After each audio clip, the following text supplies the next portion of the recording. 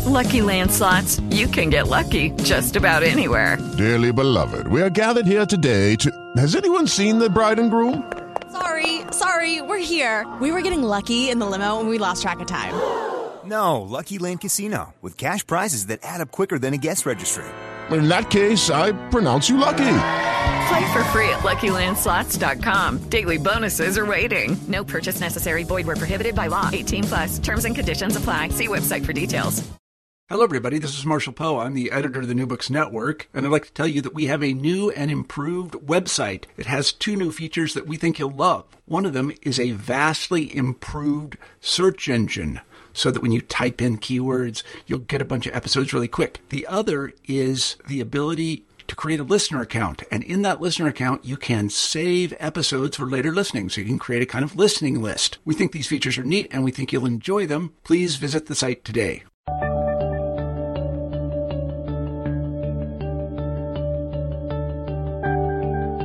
Hello, everybody, and welcome back to New Books in History. I'm Marshall Poe, your host. Each week we pick a history book that we find particularly interesting, and we interview the author of that book. This week we have Tony Michaels on the show, and we'll be talking about his book, A Fire in Their Hearts, Yiddish Socialists in New York. Truth be told, the book is...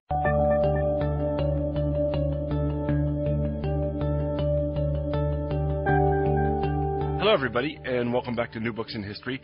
I'm Marshall Poe, your host. Each week we pick a history book that we find particularly interesting, and we interview the author of that book. This week we have Tony Michaels on the show, and we'll be talking about his book, A Fire in Their Hearts, Yiddish Socialists in New York. Truth be told, the book is not exactly new. It came out in 2005, but the paperback edition has just been released. So when I got the catalog from Harvard University Press and saw that this was the case, I decided to treat myself to a book and a topic that I have long been interested in.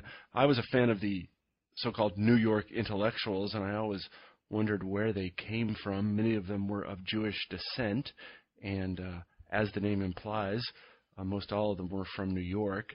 I suspected that they had their roots in Jewish socialism in New York in the late 19th and early 20th century, and in that I was not wrong. Tony has filled in a lot of blanks for me in describing the origins of Yiddish socialism in New York and the importance that it had for American intellectual history, and also, of course, labor history in the United States and the history of socialism. I really enjoyed talking to Tony today, and I hope that you enjoy the interview. Here it is.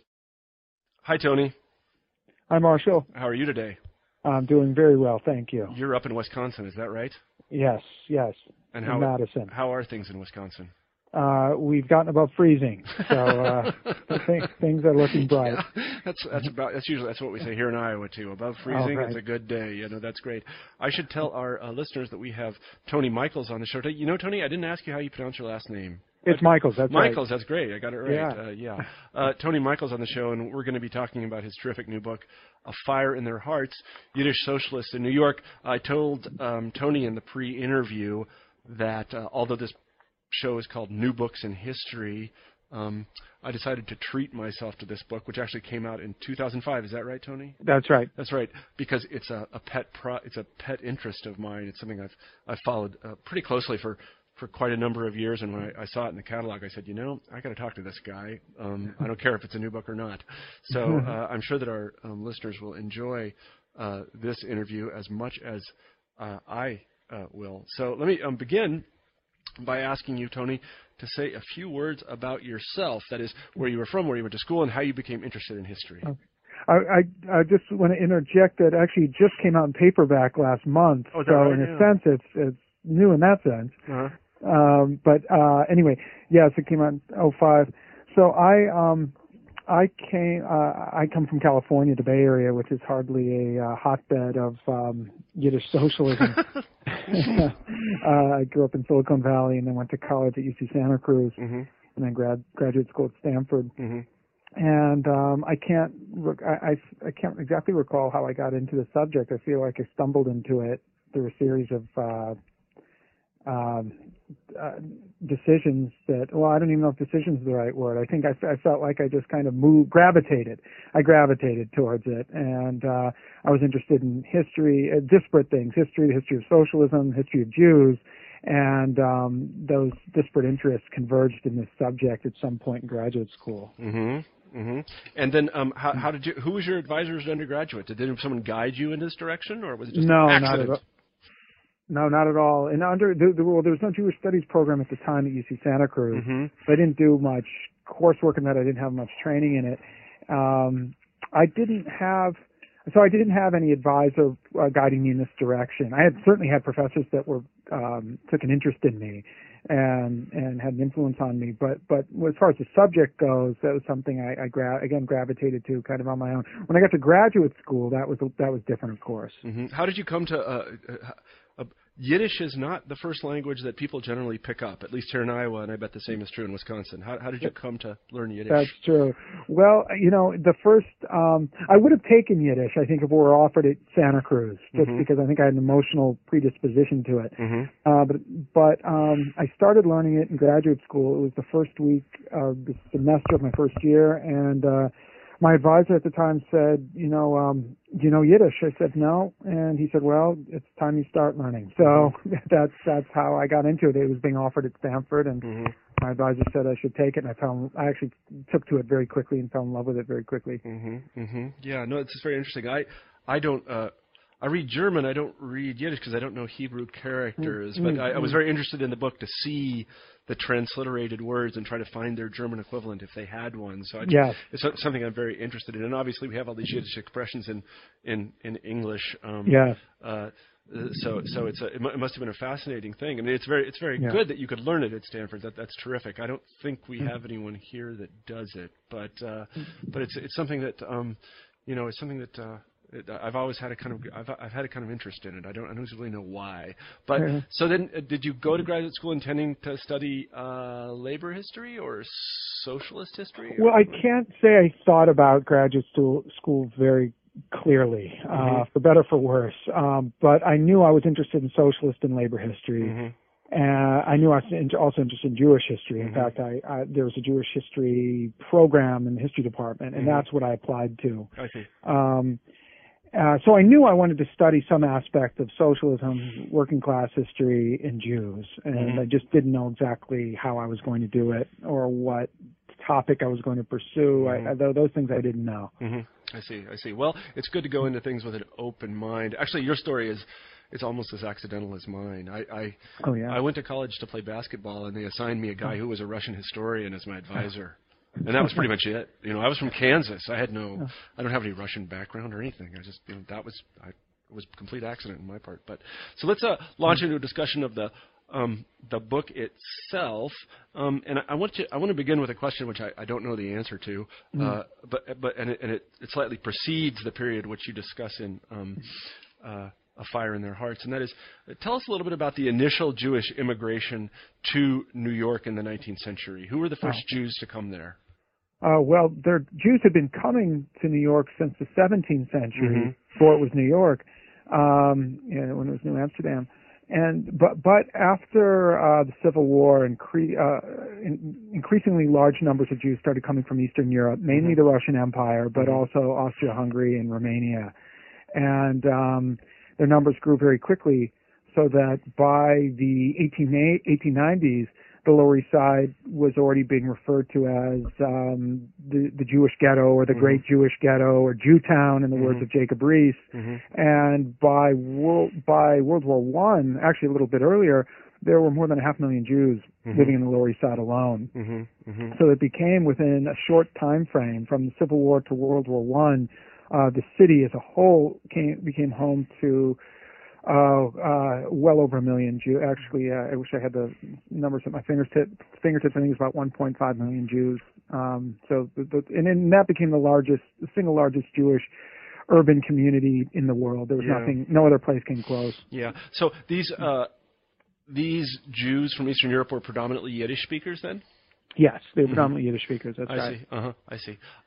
So the area of the Lower East Side, which we now associate with that Jewish immigration had Yes. a prior immigration. I knew a little bit about it, but you flesh it out much better in your book. And that is, these were Germans who had come here. Maybe you could talk a little bit about them.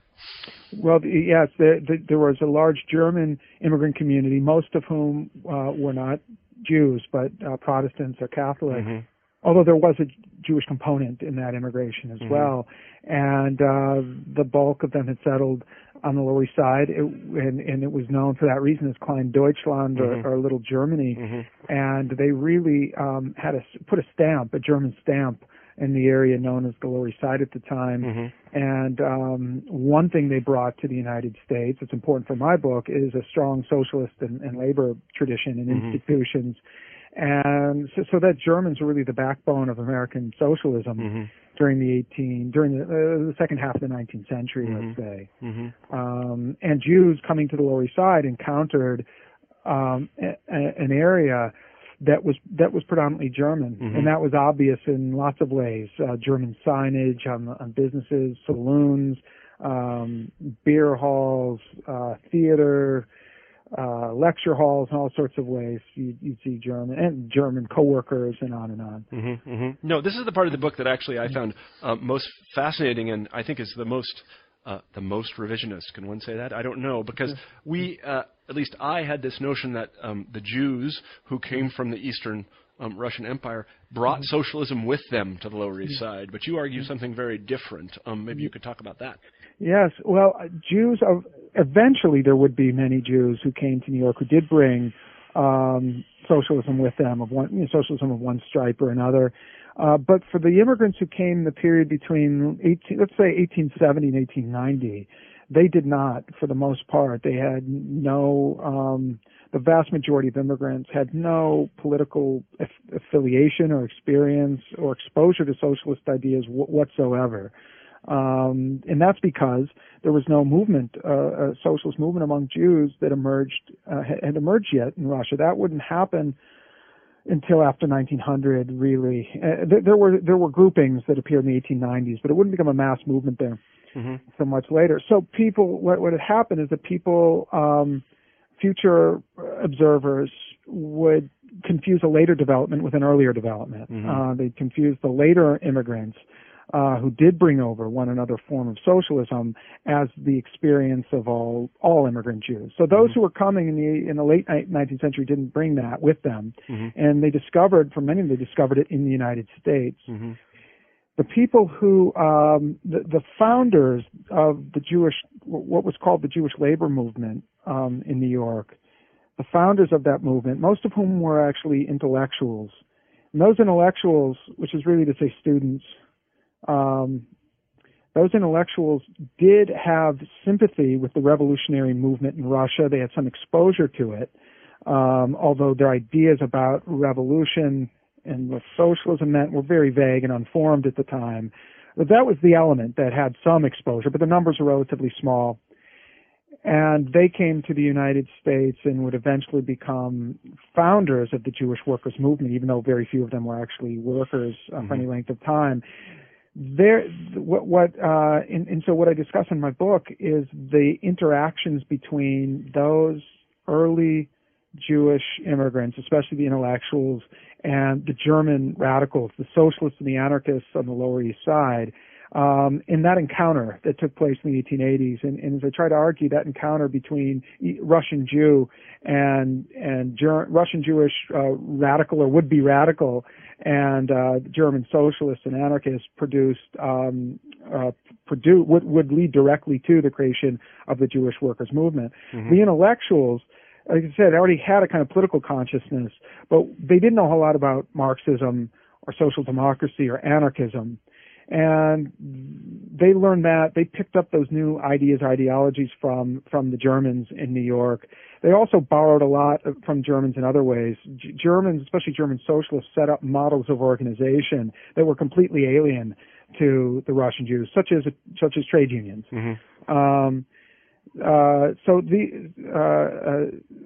Forming unions, participating in election campaigns, those sorts of things were new They were alien. And at first, for many of these Russian Jews, they were they seemed very mundane, because the idea of revolution is throwing a bomb, basically, and assassinating the Tsar. Yeah. So, the idea of standing on a street corner handing out leaflets or something like that just seemed just too mundane and unworthy of the idea of revolution. So what Germans did is basically teach them a new conception that said, no, you can be a revolutionary, but you also have to engage in practical work to change society, and that can be done in a democratic society like America. You can organize unions, take part in election campaigns, propagate socialist ideas, and the proper socialist ideas, of course, were either Marxism or some form of anarchism. And once Jewish radicals accepted that idea, they started following the German model in creating the foundation for the Jewish labor movement, in which they started to propagate socialism in Yiddish to the immigrant masses who had never before encountered encountered socialism in any language. So there's a three-way process of transmission that went from Germans in America to a small number of Russian Jewish radicals who were just discovering new forms of socialism from the Germans in New York, and then those Jewish radicals transmitting socialism in Yiddish to the immigrant masses. The German Social Democratic Party was obviously the most important in Europe at the time, so it's not particularly surprising that these Russian Jewish intellectuals, when they showed up in New York, would have a kind of German orientation. But what did they think about the Yiddish-speaking Jews in the New York community at the time? Because there's a kind of class element here as well, isn't there? Yes. Yeah, there was a part of the Russian... are you talking about the Russian Jews? Yeah, the Russian Jews, the members of the intelligentsia. Yeah. Yeah, they had I think, a mix of views. It's hard to know exactly what they felt because they didn't leave detailed explanations at the time. But according to most of their recollections that were published much later, they felt a mix of feelings. One strongly felt impulse was that, well, the mass of Yiddish-speaking immigrant Jews they were benighted, they were ignorant, they weren't enlightened yet, and they needed to be. So there was some sense that they were uncultured and uneducated and ignorant at this point. But there was also a strong feeling that the Jews had strong inclinations toward education and towards radicalism, so even though most of the workers were not enlightened yet, they would be soon, and they could be fairly easily. So if with enough hard work, great success should come. So it's a mix of positive and less than flattering sentiments towards most immigrant Jews. I'd say that's the best way to describe it. And that was expressed in an ambivalent attitude in the late 19th century toward the Yiddish language itself, which most educated people in Europe viewed as not really a true language at all, but a corrupted dialect of German. And that was certainly true of the intellectuals who viewed Russian as the language of their intellectual selves. And Yiddish was, again, they refer to it as jargon, which can be translated as jargon, or maybe a little more neutrally as the Jewish vernacular. And that's how they referred to it, meaning that they didn't see it as a language on par with the major European languages.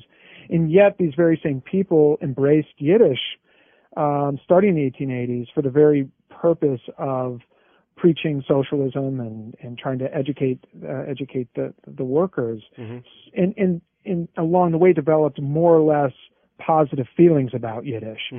Sometimes those feelings you could describe perhaps as let's say I don't know, something like sympathetic condescension or something like that.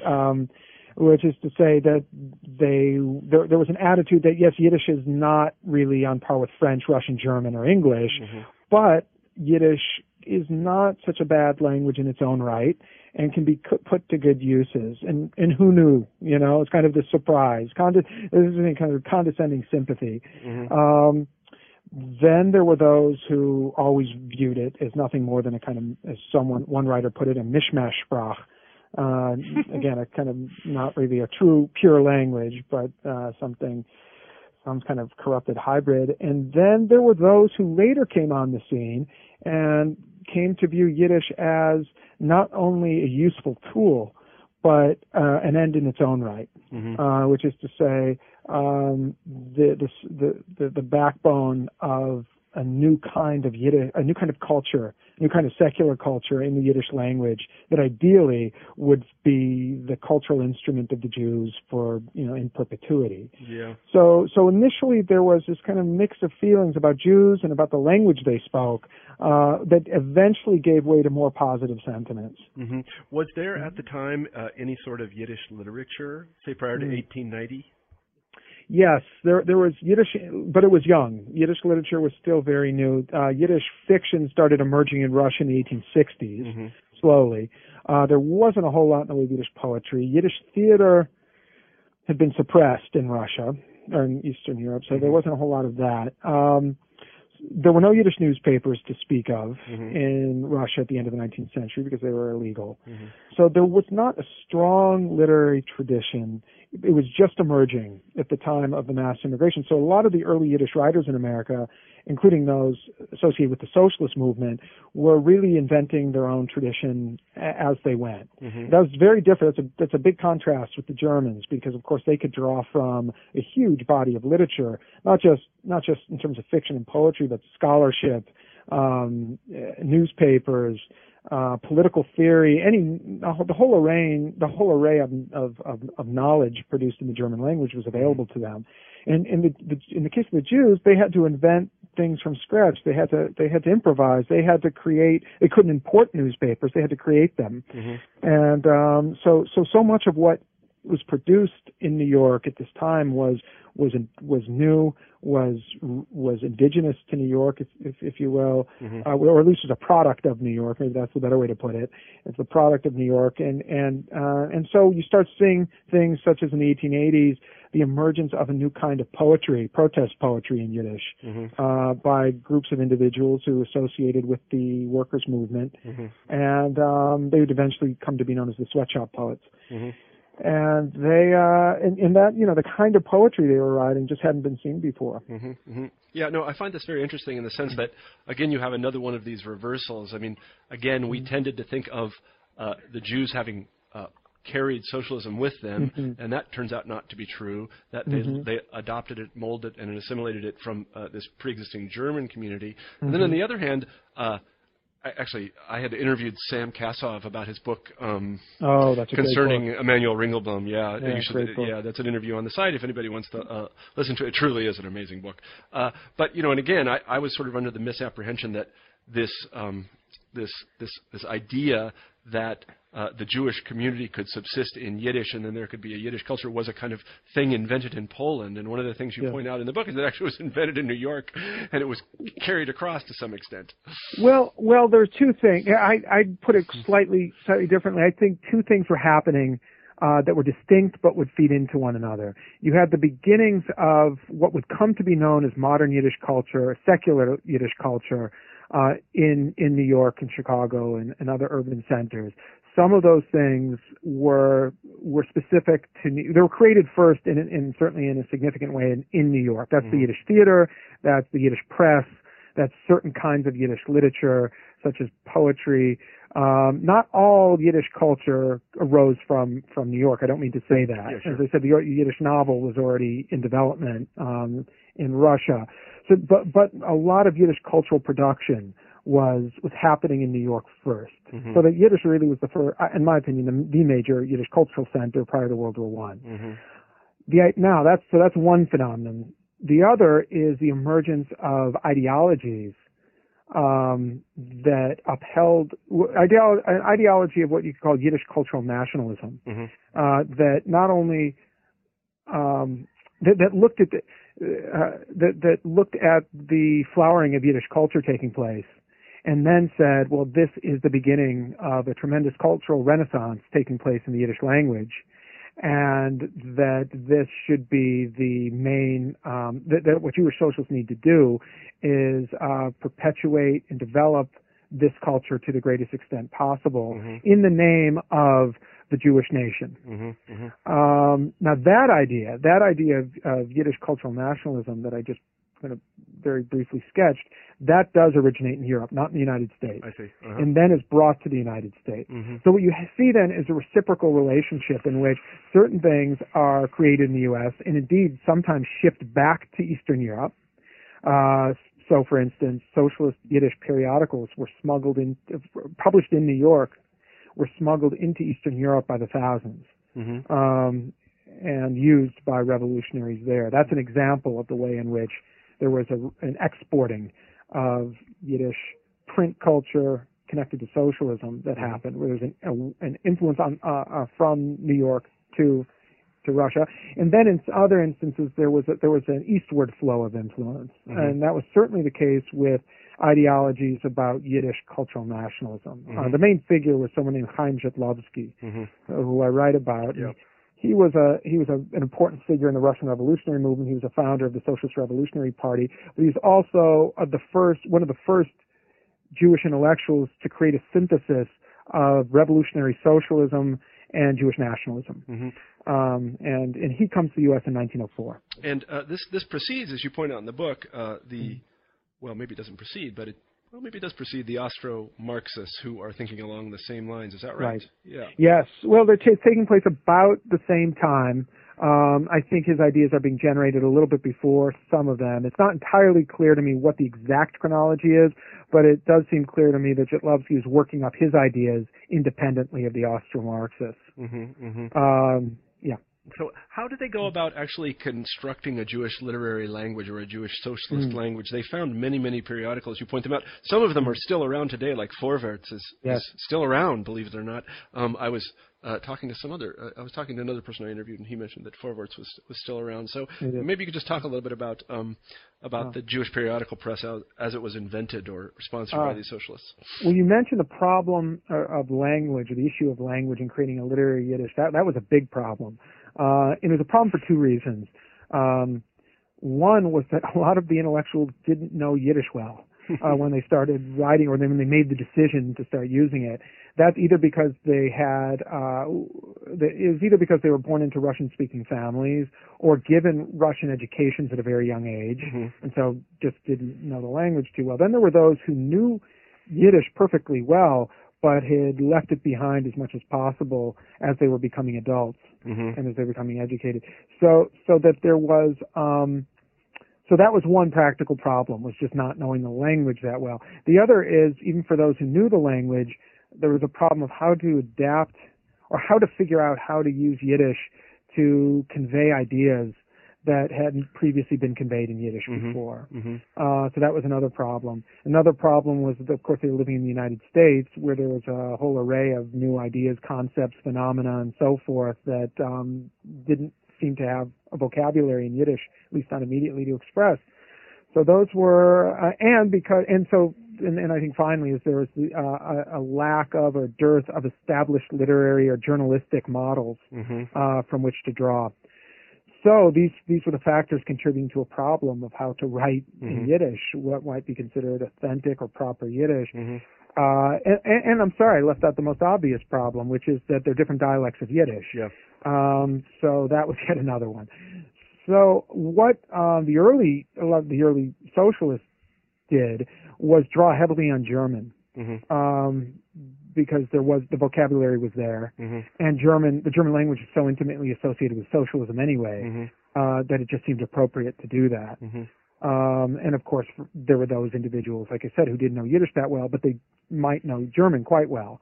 So that was easier for them to do. So in the beginning period of the late 19th century, you get a heavy Germanized Yiddish in the Yiddish press that a lot of immigrants couldn't really understand too well. They had a lot of difficulties reading it and understanding it, and that came to be known in Yiddish as Deutschmarisch. Just means Germanish, overly Germanized Yiddish. And eventually, however, and I mean after the turn of the century, you start to see a more natural Yiddish coming to be used. And again, there's various factors there. One is that people were just learning how to write Yiddish better. You also have newcomers from Russia who are rejecting Deutschmarisch and a few other factors. so that a better Yiddish starts gradually to come into existence. And people just start developing the tools the more they do it. Although there's another influence that starts to appear that's not German, and that's English. There's an English influence on the Yiddish language too that comes in, and that would become a subject of great controversy. The extent to which a newspaper like the Vorwärts should use English was a matter of debate. Now how did people actually learn it, or learn the language, or learn to write it well? Yeah, that's a good question. I mean, again, that was exactly my follow-up, because on the one hand, what we have here is the Hebrew character set and phonemes, or well, not exactly, but the character set at least. So presumably they would learn that in Hebrew school if they went to Hebrew school. But then were there actual literacy schools for Yiddish which would teach them? It's interesting. Okay, so it depends on who you're talking about and when they came to the United States and where they came from in Eastern Europe. But certainly for the intellectuals in that generation, from the late 19th century, by and large, there wasn't formal Yiddish instruction, especially true for women. Literacy was greater, not surprisingly, for men. For those who didn't know the language at all, or knew it very little, they were often tutored by those intellectuals who knew Yiddish. So the key figure in this regard, or one of them, is a man named Abraham Kahn, probably the foremost individual in the immigrant Jewish scene, who was the editor of Vorwärts for most of its existence. And he used to take his writers, such as Morris Hillquit, the great Socialist Party leader of that time. Hillquit's family name is Hilkovitz, and he was very involved in the early Yiddish press. And so what Kahn would do is go over their Yiddish with them and say, look, this is not proper Yiddish. This is German. No one's going to understand this. Your syntax is too wooden, whatever. And he would sit them down and try to teach them more authentic Yiddish. Some people published primers or a series of articles explaining what is good Yiddish and what's bad Yiddish. And those were meant mainly for writers, actually.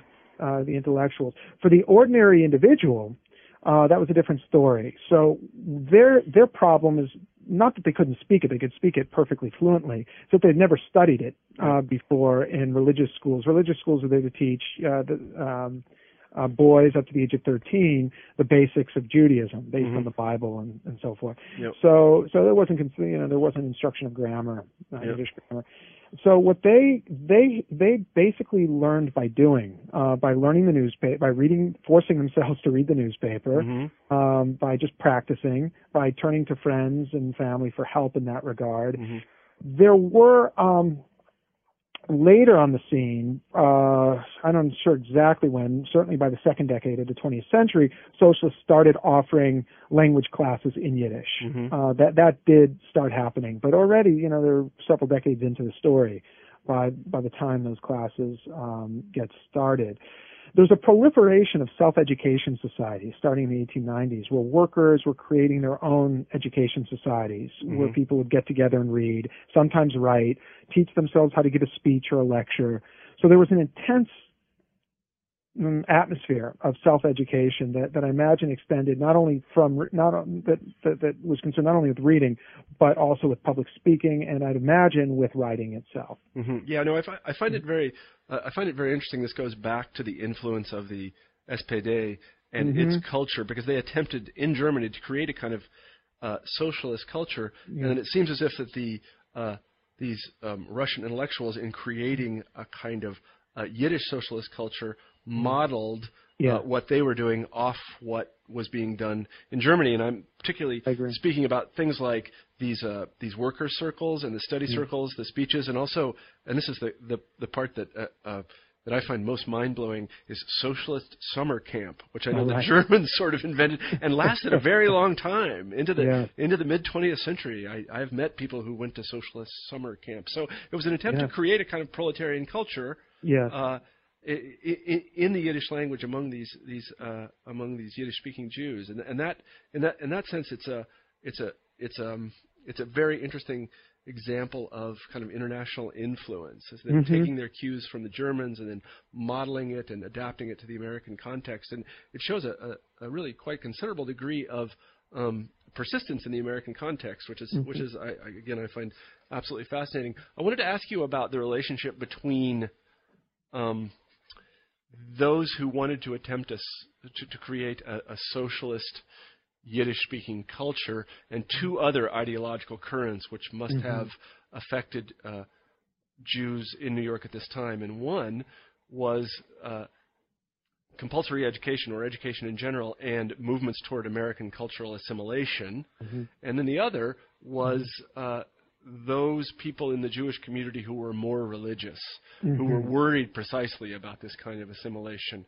Maybe you could give us a feel for how the Yiddish socialists dealt with these two forces.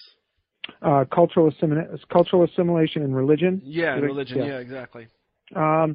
Well, at first, religion, and when I say at first, again, I'm referring to the 1880s, 1890s, religion was thought to be a problem, an obstacle to the success of socialism. And this was especially true among anarchists, who were really hostile to all forms of religion, including Judaism. So they campaigned pretty vigorously against it. The most famous or infamous example is what was called the Yom Kippur Ball, where Jewish anarchists would hold balls on Yom Kippur, the most holy day in the Jewish calendar, and eat food, celebrate, dance, drink, smoke, whatever. And it was meant as a very provocative anti-religious statement. Socialists had a more tolerant attitude, again, taking their cue from German socialists, who in the 1870s had determined that religion should be a private matter, just, not really the concern of the party. If a person wanted to be religious, fine. If not, fine. So the socialists were more tolerant in that regard. They didn't especially like it, but they were tolerant. And some socialists, such as Abraham Kahn, even used religion, or let's say the idioms of religion, to convey the socialist message. Ultimately, the anarchists stopped their kind of a more provocative and combative stance. And one reason for that is because religion just really wasn't a threat, certainly not in New York. There were Orthodox Jews, to be sure, but the Orthodox Jews seemed increasingly irrelevant from the perspective of the socialists. Their numbers were small. The overall trend among immigrant Jews was towards secularism. That's not to say that everyone became atheists or that everybody discarded all aspects of religion. That didn't happen. In fact, a good number of immigrants maintained a mix of attitudes that combined friendliness and attachment to religion, but also an adherence to socialist ideas. Sometimes those people are called half socialists or half orthodox, things like that. But nonetheless, many people had maintained this kind of mix of feelings and attitudes. So you'd have two poles: the diehard orthodox on the one side, the diehard socialists on the other. Theoretically, they can't be reconciled, but in practice, people drew elements from both. And I think socialists eventually got to the point, I don't know when you could date it, but eventually came to recognize and understand that they were the trendsetters. They were the pace setters, not the Orthodox Jews. And that was really a tremendous reversal of status and of values in the Jewish community. So Orthodoxy or Judaism went from being an all-encompassing way of life in Eastern European Jewish life to being a kind of small subculture among New York Jewry, while people who were previously marginal, the radicals and the secularists, came to be leaders of a great segment of the world's largest Jewish community. So there were certainly Orthodox Jews, but the dynamics of power were not working in their favor for a host of reasons. And then you've got the pulls of Americanization. Now, that's a difference. Now that's much more powerful, as you can imagine. There's the public school. There's just the entire the larger society. With its various attractions in terms of things like popular entertainment, sports, that sort of thing, and pressures. There were, of course, pressures to assimilate as well. So that was very much a concern among people who were afraid that their children were going to become absorbed into the capitalist ethos. So for a lot of socialists, that was a concern, that their children would be lost. and the children would lose their connection to the Jewish working class and lose their sympathies to the socialist cause. And then there were those who also felt, particularly those who wanted to create a Yiddish culture, who loved Yiddish and wanted it to survive in America. Those people also looked askance at the public schools because obviously they were an anglicizing force. Mm-hmm. So you have this mix of feelings. This is expressed very strongly. These concerns were expressed very strongly in discussions of the public school, and the American public school. And you had socialists, and you had these Yiddishists who had both cause, and of course many Yiddishists were socialists, so they had two causes to be concerned about the detrimental influence that public schools might have on their kids. And at the same time, however, they were also impressed with American public schools. Mm-hmm. They weren't uniformly hostile by any means. They were very impressed by the idea of universal public education. They considered that extremely progressive, coming from a country like Russia, in which education was a privilege, not a right. Right. So there was this mix. So you get this ambivalence again towards the larger society that it has these great opportunities, and at the same time might corrupt values. Mm-hmm. Political and cultural values. And, of course, over the long term, I suppose you could say the forces of Americanization won out, at least in the sense that Yiddish ceased to be the spoken vernacular, the everyday language of Jews in America. So the Yiddish cultural nationalists clearly lost that one over time.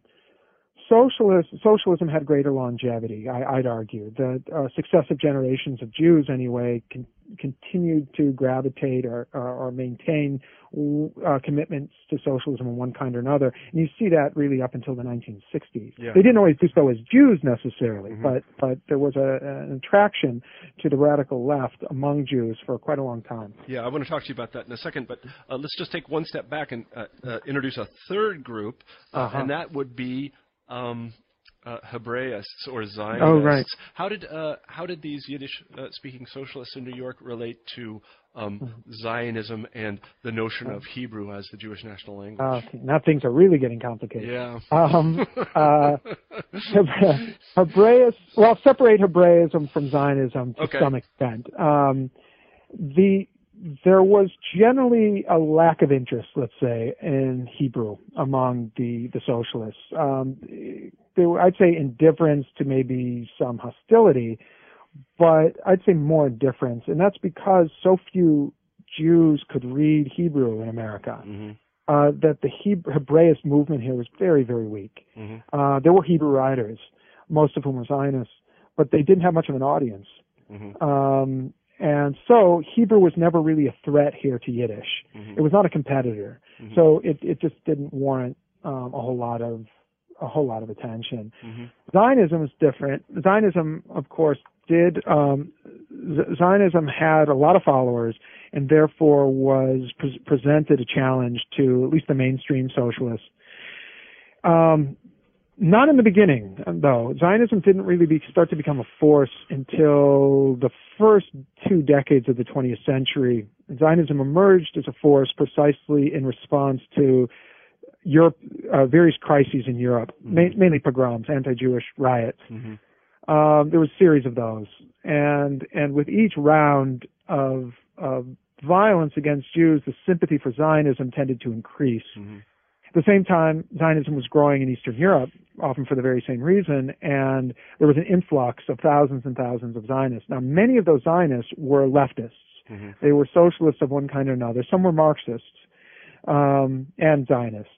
So you start to get these hybrid ideologies proliferating in the first 2 decades of the 20th century. They combined various forms of Zionism with various forms of socialism. There were even anarchist Zionists during this period. And so you've got this, so now Zionism starts to become a competitor to the established, more orthodox forms of socialism that grew out of the late 19th century. You have more adherents, more people are getting involved and growing sympathetic to left-wing forms of Zionism. Mm-hmm. So that you get a lot of political competition and conflict as time goes on. You get more and more kinds and varieties of socialists, and Zionists are among them. Mm-hmm, mm-hmm. Yeah, no, that's interesting. Let's stir the pot a little bit more, okay. And let me ask you about yet another group. That is the Bund, the Jewish labor movement in Eastern Europe, which those of us who went to graduate school, I guess, in the 1980s and 1990s, we learned that the Bund was the largest Jewish socialist group in the world. I guess that might not be true now that I've read your book, but in any event, what were the relationships between the Bund on the one hand and the New York-based Yiddish socialists? It's a great question. The Bundists had a tremendous influence on the pre-existing American Jewish labor movement. The Bundists started arriving in large numbers after 1900, but especially after 1905, when the revolution in Russia collapsed and there was a wave of political repression as well as pogroms. And large numbers. It's not known how many came to the U.S., but it's clear that we're talking about thousands of members of this party came to the U.S. And so they brought an ideology with them. The ideology was a combination of Marxism and cultural, or some people call it diaspora nationalism, which held this, that it said that Jews in Russia anyway form a nation. But they're a nation defined not by territory or by state power, but by their culture. And the culture is the Yiddish culture. So that Yiddish culture and the Yiddish language made up Jewish nationality substantially. And that the Jewish working class are the standard bearers of Yiddish culture and should be in the future. And so what they wanted is, on the one hand, to organize Jews separately into a separate Jewish Marxist movement, that was the Bund, and put forward a demand of Yiddish cultural, what they called national cultural autonomy. And at the same time, they wanted Jewish workers to be allied with non-Jewish socialists and non-Jewish workers. So they struck a very delicate balance between nationalism and internationalism, to use the terms of the time. So these thousands of them brought these ideas to the United States.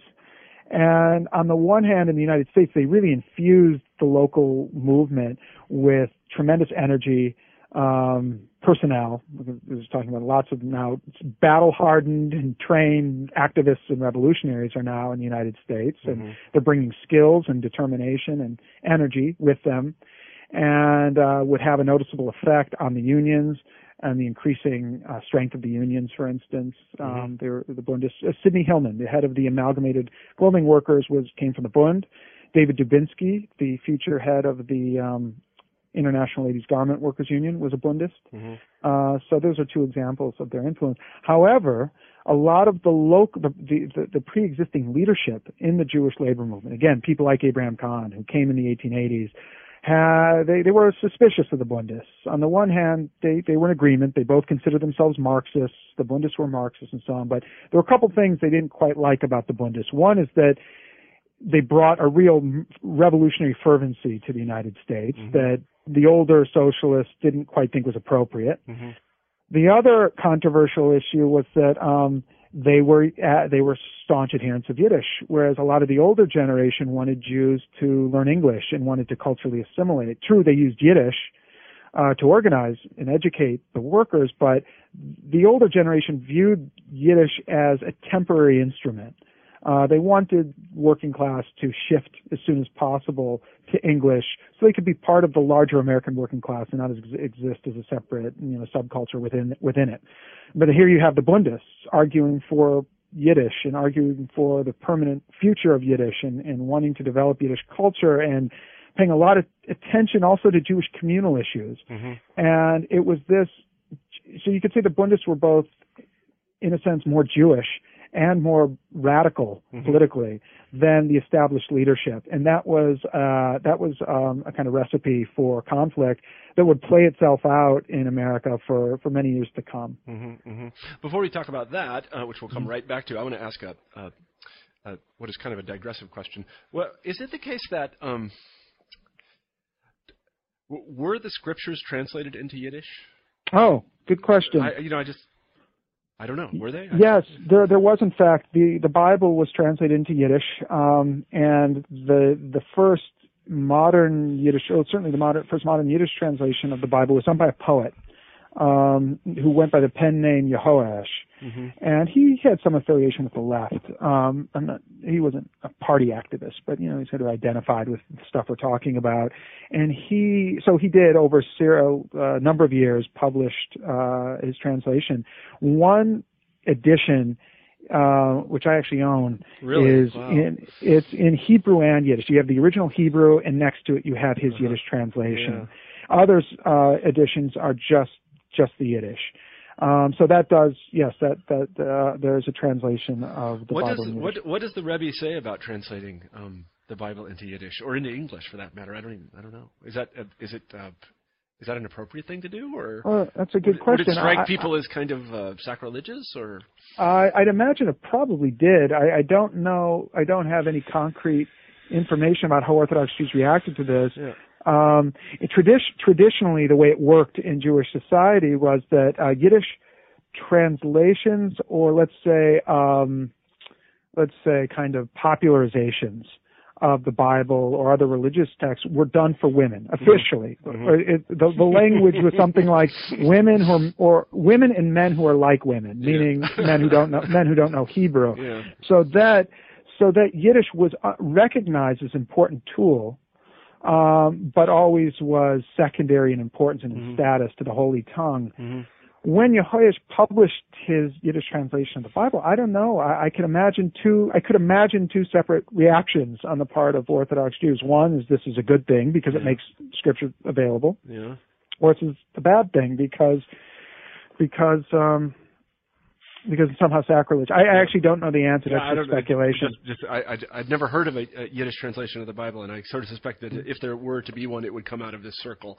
Exactly. And in fact, I was right. So let's move back then to the American context. How did the Jewish labor movement, the Yiddish-speaking Jewish labor movement, fit into the broader American progressive labor movement of the early 20th century? Well, at first, in the late 19th, early 20th century, it didn't fit in all that easily for a couple of reasons. One, because the unions that Jewish workers created were just perennially unstable. They kept on forming unions. Jewish workers kept on going on strike. They often would win the strikes and then create unions, but then the unions would falter and collapse within a year or a number of months or whatever. So much of it was there was a stereotype actually at the time. The Jews the conventional wisdom was that Jews were good strikers but bad trade unionists. Mm-hmm. So that was one problem. By the way, the German unions actually did lend a helping hand to the early efforts at unionization among Jews. Mm-hmm. Then, starting around 1909, not around 1909, really in 1909, with the famous strike of shirtwaist makers called the Uprising of the 20,000, it launched a series of huge strikes over the next 5 years or so that produced the major garment unions, which I referred to before. Mm-hmm. Now, Jewish labor was a real organized force. Mm-hmm. And in the case of, say, the ILGWU, was one of the largest unions in the AFL at the time. So that, starting in this period, the second decade of the 20th century, and probably even more so in the 1920s, Jewish labor was one of the important segments of the larger working class, the larger organized labor movement, no doubt about it.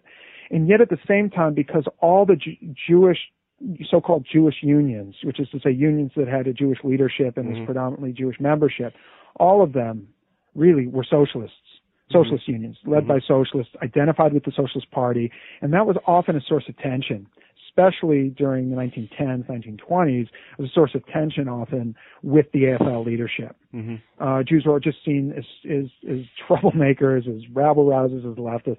So the standard view in the AFL was something called bread and butter unionism, which is to say unions were there to increase the wages of their members, to fight for shorter working hours, to have say over the hiring process, things like that. They were to protect the basic interests of the working class. That was called bread and butter unionism.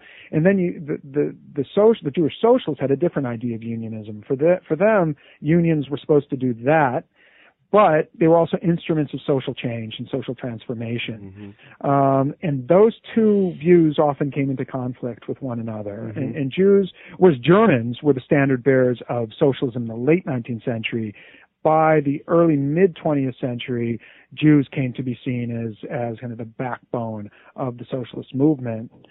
And within the labor movement, they became not the only socialists, but among the sort of paragons of socialism within the AFL. And in some ways, because of that, they served to lay the groundwork for the CIO in the 1930s. The kind of unions Jews had created in the teens would resemble somewhat the great industrial unions of the 1930s, like the United Auto Workers. So I see them as kind of an important link between the German socialist unions of the late 19th century and the huge unions of the CIO starting in the 1930s. I see. Let's move forward just a little bit. Actually, more than just a little bit. We know in hindsight, of course, that both the attempt to create a Yiddish Jewish culture in the United States failed ultimately, if that's not too strong a word, or it passed out of existence. Let's put it that way. And then also socialism passed out of existence, or at least out of favor among this group of largely East Coast-based Jews. Well, why did those things happen? I think those two things happened for a combination of reasons. One cause was political repression. That's just one, and the two major moments of repression was the post-World War I Red Scare and McCarthyism after World War II. Another factor was the openness of the Democratic Party to reformist elements. In particular, during the New Deal Democrats, who started, adopting elements of the Socialist Party platform, so that by 1936, a good number of socialists could plausibly think that the Democratic Party was moving in their direction, that the Democratic Party was becoming a socialist party of sorts. So you can call this then co-optation into the Democratic Party as the Democratic Party became more liberal during the New Deal era. So that was another reason for this, as I say, co-optation. Another was the passing of generations. There was, as American-born Jews started to make it or try to make it economically in America, socialism had lost its attraction and its hold. There was a great exception to this, and that's the Great Depression. And then you see certainly an upsurge in radicalism among the second-generation Jews. But after World War II, of course, there was a great increase. There was a great increase in prosperity in the United States, and that seemed to make socialism less appealing and less convincing during that time period. So I'd say those are among the three main factors that affected both Jews and non-Jews in the socialist movement. Yeah, one thing that I find interesting and something I'd like to hear your opinion about is the hypothesis. I guess it's probably more than a hypothesis, that the group that we call the New York intellectuals, these people, I don't know how many of them were Jewish, but I suspect a lot of them, that they are in fact the successors to these socialists. I mean, these people, Alfred Kazan and Sidney Hook and Irving Howe and Richard Hofstadter, and the names just, these are the brightest lights of sort of post-war, well, really 1930s, 1940s, 1950s, the American intellectual scene. What is the relationship between this relatively incoherent group of people, but it's it's there, and these earlier Yiddish-speaking socialists? I think there's a fairly close relationship, in as much as many of those individuals who came to be identified with the New York intellectuals came from immigrant homes, in which Alfred Kazan describes as just part of the way of life in the neighborhoods and where they grew up. So either many of them were either born into families that were socialists. That was certainly true of Alfred Kazan. His dad was a socialist, and his sisters were radicals too.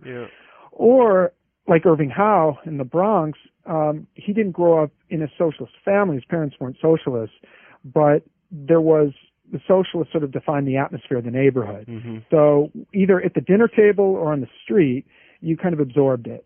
Mm-hmm. It was just part of the atmosphere. It was part of the fabric. Not to suggest a project, but it seems to me that this multi-generation passage of these socialist ideas and their transformation would be very well treated in a kind of prosopography, if that's not a word that nobody understands anymore.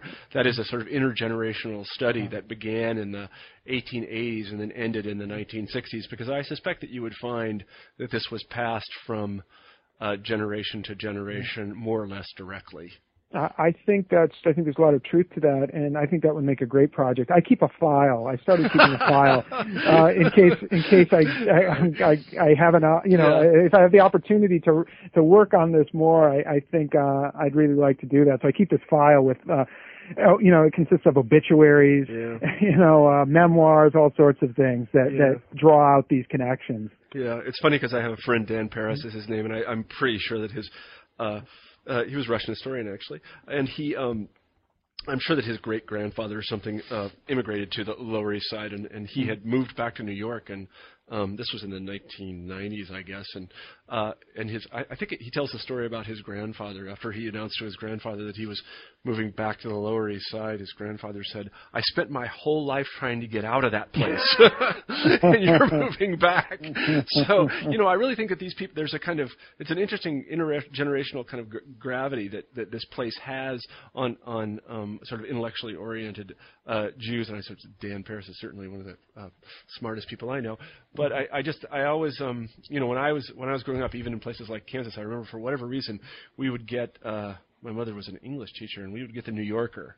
Mm-hmm. And this just seemed like the strangest thing to me. Mm-hmm. Just the weirdest thing that my mother got this magazine from New York, and I looked at the names, and it says, you kind of see some of your Daniel Bells and Irving Crystals and these Norman Podhoretz and these other names that I kind of grew up with, but in Kansas of all places, and so I've always had a kind of an envious fascination for this circle, and your book is a terrific introduction to the kind of origin of that moment in American culture, and I just want to thank you for writing it. Well, thank you, and thank you for saying it. Yeah, sure, absolutely. So we have taken up a huge amount of your time. I could talk forever about this topic, although probably incoherently given the head cold I have. I should say I'm sorry to all our listeners, but I really can't even put a sentence together today. But let me thank you for being on the show, and let me ask you our traditional final question, Tony, and that is, what is your next project? What are you working on now?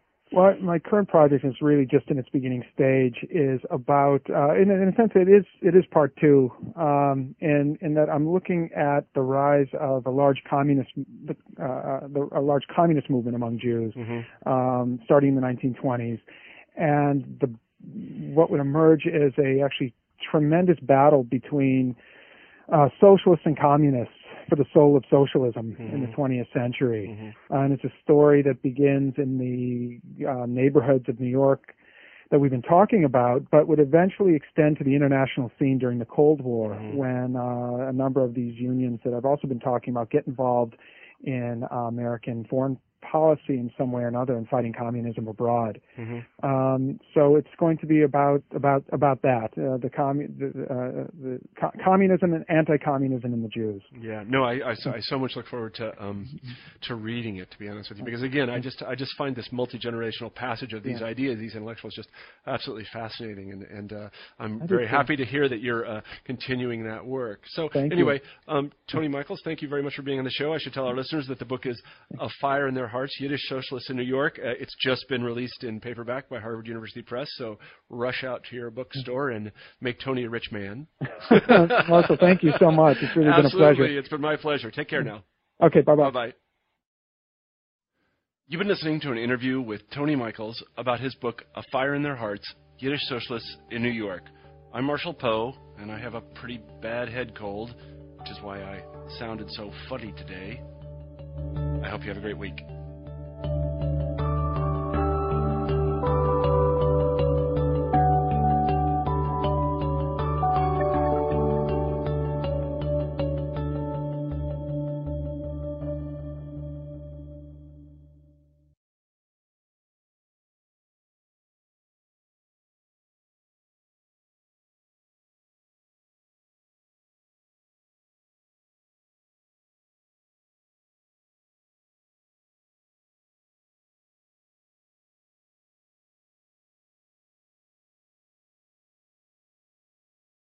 Lucky Land Casino, asking people, what's the weirdest place you've gotten lucky? Lucky? In line at the deli, I guess? Aha, in my dentist's office. More than once, actually. Do I have to say? Yes, you do. In the car before my kids' PTA meeting. Really? Yes. Excuse me, what's the weirdest place you've gotten lucky? I never win and tell. Well, there you have it. You can get lucky anywhere, playing at LuckyLandSlots.com. Play for free right now. Are you feeling lucky? No purchase necessary. Void where prohibited by law. 18+. Terms and conditions apply. See website for details.